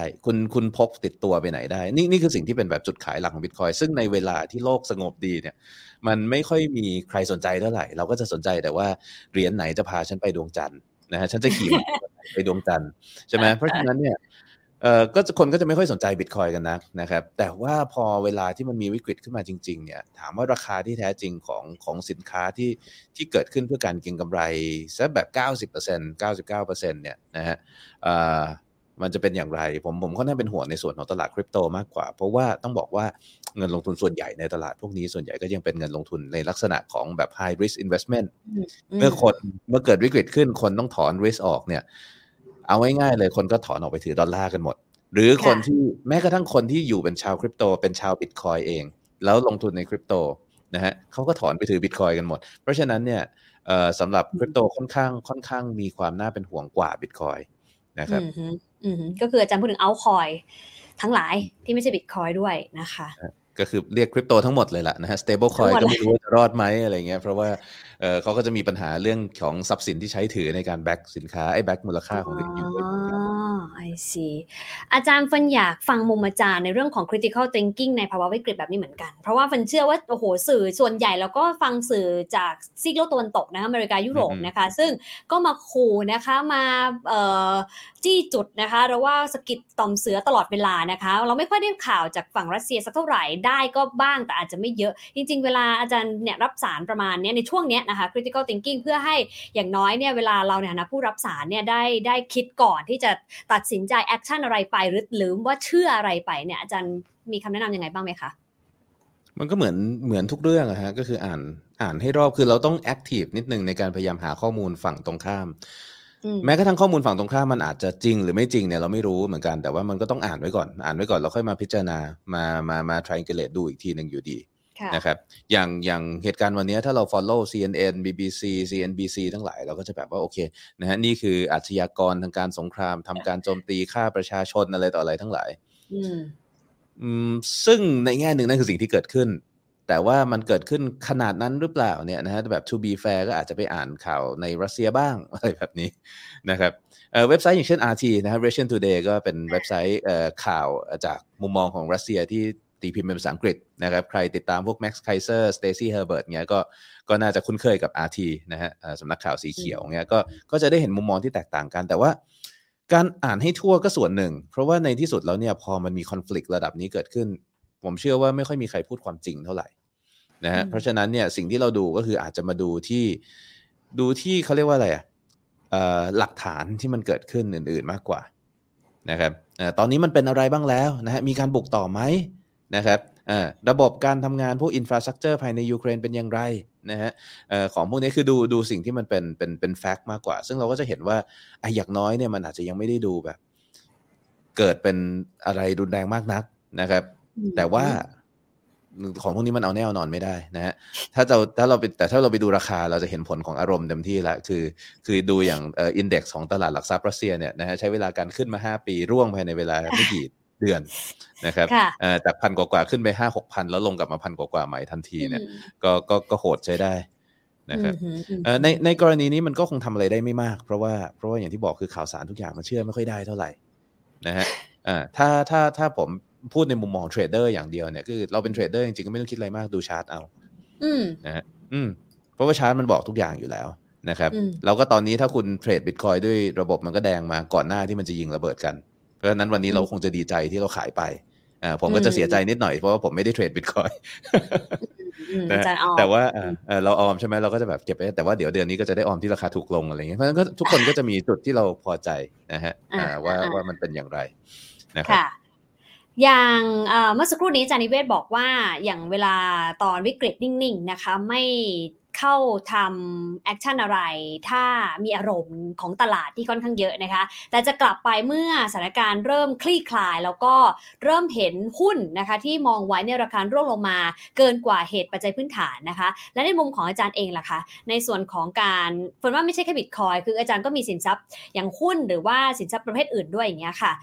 หลังจากนิ่งแล้วในภาวะที่วิกฤตมานะคะข่าวสารค่อนข้างที่จะหลากหลายแล้วก็สร้างความปั่นป่วนเนี่ยเมื่อไหร่ที่อาจารย์มองว่ามันค่อยๆถึง turning point ที่เราจะกลับไปดูตลาดได้อย่างแบบเบาใจได้บ้างอะค่ะอาจารย์อันนั้นมันไม่ได้ขึ้นอยู่กับเราเท่าไหร่เนาะมันขึ้นอยู่กับโลกก็ดูครับผมก็แค่นั้นเองนะฮะจริงๆหลักการก็คล้ายๆกันเพราะว่าวิธีที่ผมใช้ก็ถอดมาจากวิธีการลงทุนของสไตล์ VI แต่ว่าผมเป็นนักวิเคราะห์เชิงเทคนิคเพราะฉะนั้นผมก็จะใช้ตัวเลขแทนหมายว่าใช้ตัวเลขเชิงเทคนิคของกราฟแทนอะไรเงี้ยนะฮะแทนที่เพราะว่าผมไม่มีความสามารถที่จะวิเคราะห์fair price นะฮะของสินค้าได้ในเมื่อเราเชื่อว่า market price คือราคาที่แท้จริงเพราะฉะนั้นเนี่ยส่วนใหญ่ผมก็มักจะดูสินค้าที่ราคาลงมาประมาณ 70-80% แล้วดูเรียกว่าอะไรสามารถเริ่มแบบมีฐานที่แข็งแกร่งขึ้นได้นะมีกำลังซื้อเข้ามามีวอลลุ่มเข้ามามีอะไรต่ออะไรเข้ามาที่ประมาณ 70-80% เนี่ยก็จะเป็นจุดที่เราเข้าซื้อได้ดีนะในกรณีที่เกิดวิกฤตอย่างเงี้ยก็เป็นโอกาสดีที่คือพอร์ตผมถ้าเป็นพอร์ตระบบตอนนี้มันก็พูดง่ายก็คือจะขายเกือบหมดพอร์ตอยู่แล้วนะครับเพราะเราก็ออโตเมตไว้ใช่ไหมก็จะเป็นวิกฤตเป็นโอกาสที่ดีที่เราจะคล้ายๆว่าหยุดการเทรดก่อนแล้วก็เตรียมรายชื่อของสินค้าที่เราจะเทรดใหม่นะฮะดูจากชาร์ตนี่แหละก็หาตัวที่มันลงมาค่อนข้างหนักแต่ยังไม่ทะลุโลดูมีฐานนะฮะมีโอกาสที่มันจะขึ้นแล้วเราก็ใช้พวกระบบป้องกันความเสี่ยงเนี่ยจับเอาไว้ถ้ามันขึ้นเราก็ขี่ยาวกันไปถ้ามันไม่ขึ้นเราก็ไม่เป็นไรเราก็ไม่ต้องเจ็บตัวนะครับก็เป็นสไตล์นะเป็นสไตล์ซึ่งทุกครั้งที่เป็นอย่างนี้ในมุมมองนักลงทุนเนี่ยนะเขามีคำพูดว่า never let a crisis go to waste เนี่ยนะคืออย่าให้วิกฤตใดๆที่เกิดขึ้นเนี่ยเสียเปล่านะครับเพราะทุกครั้งที่เกิดวิกฤตขึ้นเนี่ยสำหรับนักลงทุนก็ต้องบอกมันเป็นโอกาสแหละแต่อย่างที่บอกคือไม่ต้องรีบนะฮะยิ่งวิกฤตใหญ่เท่าไหร่เนี่ย recovery ของมันก็ยิ่งใหญ่เท่านั้นเพราะฉะนั้นยิ่งใหญ่ขนาดไหนเนี่ยแปลว่าจริงๆเราไม่ต้องรีบเข้าก็ได้นะเข้าสายหน่อยก็ยังทำกำไรได้นะฮะเราสามารถที่จะถอยออกมาแล้วก็ค่อยๆดูสถานการณ์ได้นะอาจจะคัดเลือกสินค้าเข้า list เข้าอะไรไว้ตัวไหนมันทะลุทำนิวโลก็ตัดออกไปพอถึงเวลาปุ๊บเรามีเงินพร้อม trigger นะฮะมีระบบให้พร้อมฝึกวินัยไว้ให้ดีเนี่ยก็น่าจะเป็นจุดเริ่มต้นของ recovery cycle ที่ดีนะฮะสำหรับหลายๆอย่างแต่ว่าในตลาดคริปโตหลายตัวมันลงมาถึงจุดนี้อยู่แล้วเพราะฉะนั้นเราอาจจะได้เห็นหลายตัวทะลุโลต่อไปแล้วก็เรียกว่าหมดอนาคตก็ต้องหาดีๆว่าจะมีตัวไหนนะครับได้ค่ะแล้วถ้าดูกราฟ Bitcoin ตอนนี้อาจารย์มองยังไงบ้างคะเดี๋ยวนะไม่ได้มองเลย อาจารย์บอกก็บอกแล้วไงว่าช่วงนี้นิ่งๆไงช่วงนี้งานเยอะมากจริงๆก็ไม่ค่อยได้เปิดดูอะไรเท่าไหร่นะฮะมันบอกอาจารย์ไลฟ์วันนึง8รายการจริงป่ะคะไม่ถึงโอเคนึกว่าแบบเป็นแฟนอะไรเงี้ยตามดูกันนะคะไม่ถึงก็ 3-4 นะฮะ2 วัน จริงๆแล้วเนี่ยนะครับผมเคยวางสมมติฐานไว้ตั้งแต่ตอนช่วงเดือนมกราคมนะครับว่าถ้าเอาพูดสับเชิงเวฟแล้วกันนะเชิงเทคนิคอลเนี่ยว่าถ้ามันจะเป็นก็เรียกเป็น sideway correction นะฮะที่เตรียมที่จะขึ้นแบบเวฟ5จริงๆเนี่ยนะฮะมันก็จุดที่มันควรจะอยู่เนี่ยมันก็จะเป็นกล่องที่ขยะอยู่เริ่มตั้งแต่ประมาณ 39,000 ถึง 34,000 นะ 39,000 ถึง 34,000 นี่คือกล่องนี้นะครับในกรณีที่เรามองว่าเวฟ4จบแล้วนี่ขึ้น5โดยที่ผ่านมาทั้งหมดเนี่ยจาก 29,000 28,000 ขึ้นไป 69,000 เนี่ยเป็น1แล้วก็ลง2นะเป็น2ลึกเนี่ยเตรียมขึ้น3ข้างใน5อีกทีนึงเนี่ยนะฮะก็เป็นไปได้ว่าตรงนี้คือจุดหยุดของมันซึ่งถ้าตรงนี้จะเป็นจุดหยุดของมันเนี่ยนะฮะก็คือต้องไม่ทะลุกล่องนี้ไปนะไม่ทะลุกล่องนี้นะครับมันก็ลงมาเกือบทะลุแล้วก็เด้งขึ้นไปใหม่นะฮะแล้วก็ลงมาใหม่ตอนนี้เนี่ยเรียกว่าอยู่ภายในกล่องพอดีนะครับอยู่ภายในกล่องพอดีถ้ามันจะ recover ก็ recover โดยเร็วนี่แหละแต่ถ้าไม่ recover ล่ะถ้ามันทะลุลงไปล่ะนะฮะก็ target ต่อไปอยู่ที่ประมาณ 25,000 โอ้นะฮะซึ่งก็ไม่ใช่ target ที่ลึกมากก็เป็น target ในลักษณะของอีก formation หนึ่งคือเขาเรียกเป็น expanded triangle ใน wave 4ซึ่งอันนี้ก็เป็นสัญญาณ bullish พอสมควรเพราะว่าถ้าเกิดเป็น expanded triangle ใน wave 4จริง wave 5มักจะใหญ่มากนะฮะในกรณีนั้นเนี่ยก็เป็นอีก scenario หนึ่งที่เป็นไปได้นะ2อันนี้ค่อนข้างเป็นไปได้สูงทั้งคู่แต่อันสุดท้ายเลยคือถ้ามันหลุด 25,000 ไปเนี่ย target ถัดไปคือ 15,000 เลยนะฮะ 15,000 ถึง 8,000 อันนั้นเนี่ยต่ำมากเพราะฉะนั้นเนี่ยถามว่าเวลาผมมี target อย่างเงี้ยนะฮะสมมุติว่ามันลงมาตรงนี้ผมจะดื้อไม่ขายไหมถ้าผมเทรดนะพูดว่าถ้าเทรดก่อนนะก็ไม่ดื้อนะครับผมมีระบบเขียวแดงไว้เพื่อป้องกันตัวเองไม่ดื้อนั่นแหละนะครับมันบอกให้เราขาย 58,000 ทีนึงมันบอกให้เราขายเมื่อ 2-3 วันที่แล้วที่ 40,000 ทีนึงเนี่ยก็ต้องขายไปนะฮะเพราะว่าเราก็ต้องตามระเบียบวินัยตามระบบของเรานะเพราะว่าเรารู้ว่าในระบบเนี้ยถ้ามันขึ้นจริงๆมันไม่ปล่อยเราตกรถหรอกนะฮะแปลว่าถ้ามันเขียวหลอกเนี่ยก็ปล่อยให้มันหลอกไปซะอันนั้นก็คือวิธีการใช้งานของมันนะครับเพราะฉะนั้นเนี่ยผมไม่ต้องห่วงว่ามันจะลงไปที่กล่องไหนเพราะว่าถ้ามันลงจริงๆมันกล่องไหนก็ได้เดี๋ยวเราก็รอซื้อตรงนั้นได้แต่ว่าถ้าคนที่คิดว่าเรามี target อย่างเงี้ยแล้วเดี๋ยวมันหลุด target นี้แล้วรอ target ต่อไปหลุด target นี้รอ target ต่อไปเนี่ยคือจริงๆผมมีกล่องลากคงไปเรื่อยๆถึง 2,000 เหรียญนะฮะจะเอาให้อีกก็ได้อาจารย์มีคุณผู้ชมหลายคนอยากให้อาจารย์แชร์จออาจารย์พอสะดวกไหมคะได้ครับผมได้โอเคเดี๋ยวให้อาจารย์แชร์นิดนึงเพราะว่าทุกคนบอกว่าไม่เห็นภาพนึกไม่ออกนะคะพอดีจริงๆไม่ได้คุยกับอาจารย์ไว้ก่อนว่าจะให้แชร์นะคะขออภัยด้วยเพิ่งถามเมื่อสักครู่อาจารย์ก็เลยกรุณาเปิดให้เราดูโทษทีผมกดผิดเดี๋ยวนะ screen address bar to allow access โอเคเมื่อกี้ผมไปกดบล็อกการแชร์จอเดี๋ยวนะโอเคเอา allow ใหม่ก่อนโอเคเพราะฉะนั้นอย่ารอนะคะให้มันหลุดไปเรื่อยๆนะเพราะอาจารย์บอกว่า 2,000 เหรียญก็มีนะคะแต่ตอนนี้ยังไม่หลุดกรอบ 30,000คือมันหลุดไปได้เรื่อยๆเพราะฉะนั้นเนี่ยอย่าถือแล้วรอคือกรณีเดียวจะถือแล้วรอได้คือเก็บออมแต่ถามว่าอย่างผมเก็บออมเนี่ยนะฮะคือก็ใช้คำเหมือนที่เขาพูดกันนะคือขนหน้าแข้งไม่ร่วงเพราะว่าต้นทุนของเราอยู่มาหลายปีไงนะฮะต้นทุนของเราคือเราเก็บออมมาตลอดตั้งแต่แถวๆนี้เพราะฉะนั้นเนี่ยยังไงเนี่ยนะฮะต้นทุนมันก็ยังอยู่แถวๆนี้อยู่ยังไงก็ยังอยู่ใต้กรอบเพราะฉะนั้นถึงจะลงมาถึง 15,000 โดยรวมมันก็ยังกำไรอยู่นะครับในหน่วยเงินเฟียดนะคิดเป็นหน่วยเงินเฟียดซึ่งดีด้วยอีกผมก็จะได้แบบเพิ่มขึ้นนะครับอันนั้นก็จะเป็นข้อพิสูจน์ข้อบททดสอบใหญ่ของ Bitcoin เลยนะว่าถ้ามันลงขนาดนี้ขึ้นได้อีกมันก็จะยิ่งแข็งแกร่งขึ้นนะครับแต่ถ้าลงขนาดนี้ลงต่อไปก็เป็นศูนย์เราก็ต้องยอมรับผลของการเดิมพันของเราเพราะฉะนั้นเนี่ยคนที่คิดจะเก็บออมเนี่ยถามตัวเองว่าแบบคุณพร้อมยอมรับผลการเดิมพันนี้ด้วยหรือเปล่านึกออกไหมไม่พร้อมเนี่ยอย่าทำนะฮะแต่ถ้าพร้อมเนี่ยโอเคลุยเลยส่วนตัวผมก็รู้ว่าเฮ้ยเรายังทำงานหาเงินนะฮะเลี้ยงดูชีพคือเงินที่เราลงทุนไปเราไม่เคยถอนมาใช้เพราะฉะนั้นเราก็รู้มันไม่มีผลอะไรต่อชีวิตเราแล้วเราก็รู้ว่าหาเงินเพื่อเลี้ยงชีพได้ในคุณภาพชีวิตที่เราพอใจกับมันนะครับงั้นแปลว่ามันจะระเบิดทั้งพอร์ตก็โอเคบายบายเงินเกษียณแต่ว่าเดี๋ยวค่อยว่ากันใหม่ก็หาโอกาสใหม่ได้นะฮะแต่ว่า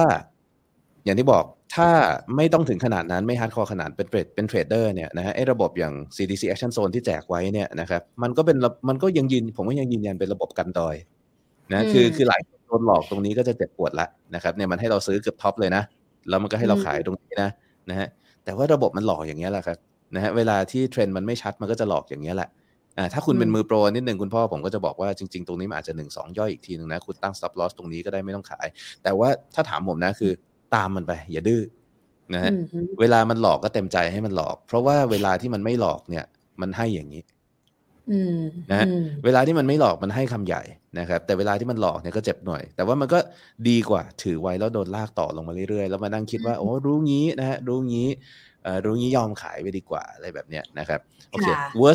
worst case ของระบบแบบนี้คือถ้ามันไซด์เวย์อยู่แค่นี้ไปเรื่อยๆเราก็จะโดนหลอกเท่านี้ไปเรื่อยๆนะฮะแต่ว่ามันไม่ค่อยส่วนใหญ่คือชาร์ตโดยเฉพาะอย่างยิ่งพวกชาร์ตสินทรัพย์ดิจิทัลพวกนี้มันค่อนข้างมีเทรนด์ที่ชัดเจนเราก็จะเห็นเนี่ยอย่างตรงนี้ซื้อตรงนี้ขายตรงนี้เนี่ยนะนี่คือสิ่งที่เราหวังเวลาที่เราใช้ระบบพวกนี้คือกินคำใหญ่แบบนี้นะครับแต่ระหว่างทางเนี่ยเราต้องแลกกับการที่มันจะมีคำเล็กๆที่เราเสียกำไรนะครับเราจะเสียทุนไปบ้างนะฮะแต่ว่าการมีไว้เนี่ยข้อดีคือมันจะสบายใจมากเลยเนี่ยนะฮะเขายิงกันเช้าวันนี้นี่เขาให้เราขายตั้งแต่เมื่อ1 2 3 4 วันที่แล้วนะฮะค่ะก็ขาดทุนนะแต่ว่าดีกว่าไม่ได้ขายนะพอมามองย้อนหลังแต่บางครั้งก็มีเหมือนกันนะฮะแดงเสร็จปุ๊บแล้วขึ้นเลยแล้วก็เขียวต่อแต่ว่าโอเคแหละก็คืออย่างที่บอกคือมันเป็นส่วนหนึ่งของระบบนะเป็นส่วนหนึ่งของค่าเฉลี่ยของระบบที่ออกแบบไว้ว่าโดยเฉลี่ยแล้วโดยรวมกำไร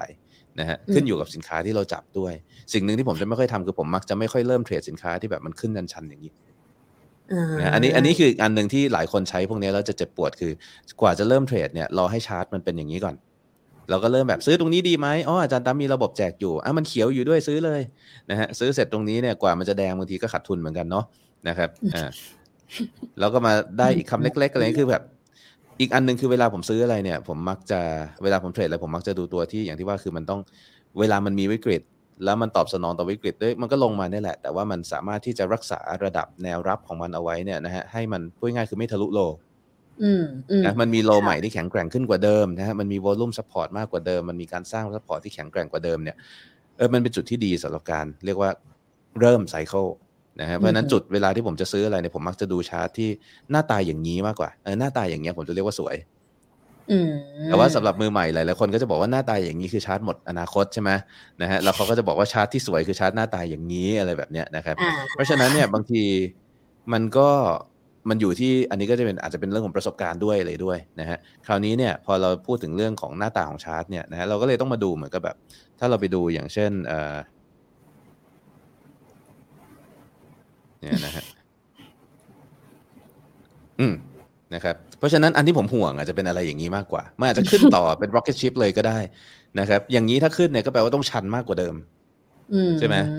แต่ว่าจะขึ้นหรือจะลงเนี่ยเราไม่รู้แต่ว่าความน่าจะเป็นความเป็นไปได้ของมันเนี่ยข้างล่างมันหวิวมากเลยนะมันเสียวมากเลยเพราะฉะนั้นเวลาเกิด crisis อะไรขึ้นเนี่ยนะฮะชาร์ตอย่างเงี้ยน่ากลัวนะครับ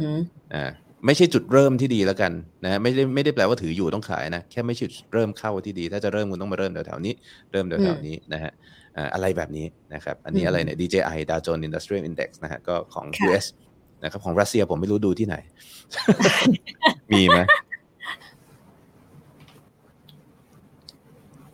ไม่รู้เนาะเราก็ไม่รู้ว่าตัวแบบชื่อด้วยเนาะ index ของเขาชื่ออะไรนะฮะแต่ถ้าเราดู Russian Ruble ก็ได้นะแต่มันไม่รู้จะดูอะไรเทรนด์มันไม่เหลือซากมาตั้งแต่ปี1997เนาะนะฮะคือถ้าเราด่าว่าดอลลาร์ร่วงไม่เหลือซากแล้วเนี่ยนะฮะเงินอย่าง Russian Ruble เนี่ยเนี่ยโอ้นี่เพิ่งเห็นนะฮะคือแบบว่าที่อาจารย์นิเวศบอกว่าคล้ายกับเยอรมันมากเนี่ยพอเห็นอย่างนี้แล้วมันคล้ายจริงๆเพราะนี่คือสิ่งที่เกิดมันก่อนสงครามโลกครั้งที่2นะแล้วนี่คือสิ่งที่เป็นต้นเหตุของความเครียดแค้นของประชาชนแล้วก็สิ่งที่ทำให้เขาแบบต้องการผู้นำที่ดูเป็นผู้นำมาจากการทหารแล้วก็จะหวนคืนสู่ความยิ่งใหญ่เนี่ยเพราะว่านี่คือสิ่งที่เกิดขึ้นนะครับอาจารย์อยากดูตลาดใช่ค่ะนะฮะเนี่ยที่บอกว่าใช้เวลาขึ้นนะฮะมา 5-6 ปีล่วงแท่งเดียวอย่างนี้นะครับแต่ถ้าคิด แต่อย่างนี้เนี่ยชาร์ตถามว่าอย่างนี้สวยหรือยังมันพุ่งเร็วอยู่นะปกติเราต้องรอให้มันแบบมี reaction ก่อนมันมีคำพูดอย่างนึงคือมีดกำลังหล่นอยู่เนี่ยอย่าเพิ่งยื่นมือไปรับนะฮะรอให้มันเริ่มรอให้มันเริ่มแบบเขาเรียกว่าอะไรเริ่มชะลอโมเมนตัมการลงนะฮะเริ่มดูว่าจะมีการนิ่งช้อนขึ้นอาจจะมีแบบเขย่าเม้าอีกสักทีอะไรประมาณนี้นะครับก็เป็นไปได้แต่ว่ามันก็เป็นไปได้เหมือนกันที่มันจะแบบต่อไปเลย เพราะฉะนั้นเนี่ยอย่างที่บอกคือนะฮะมีดกำลังหล่นอยู่อย่าเพิ่งเอามือไปช้อนนะครับนี่ไหนๆก็ไหนๆแล้วนะฮะ อาจารย์เลยตีกราฟให้ดูเลยขอบคุณมากค่ะวางรอไว้ก่อนนะฮะวางรอไว้ก่อนถ้าวิกฤตจริงๆเนี่ยลงได้อีกกล่องนึง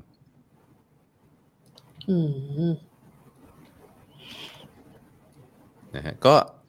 อย่างที่ว่าคือบางทีผมวิเคราะห์ฟันดาเมนทัลไม่ค่อยเป็นก็จะใช้ดูกราฟเอานะฮะแต่มันก็เวลาเราดูกราฟเราไม่ได้พยายามคาดเดาหรือทำนายอนาคตเราใช้ในการเนี่ยควบคุมแล้วก็บริหารจัดการความเสี่ยงเรามากกว่านะครับเราเลือกการลงทุนในตลาดในสินค้าที่ risk มันที่ความเสี่ยงมันน้อยกว่าผลตอบแทนนะฮะแล้วเราทำอย่างนั้นไปเรื่อยๆเนี่ยมันมีพลาดบ้างกำไรบ้างเนี่ยในที่สุดโดยเฉลี่ยมันกำไรนะครับเราก็จะสามารถอยู่รอดเป็นนักลงทุนได้แค่นั้นเองนะฮะมีคนถามว่านี่ดัชนีประเทศหรือรักภูเหรียญมีมนะฮะก็เขาที่ทราบกันนะคะก็จริงๆวันนี้เป็นไงคะ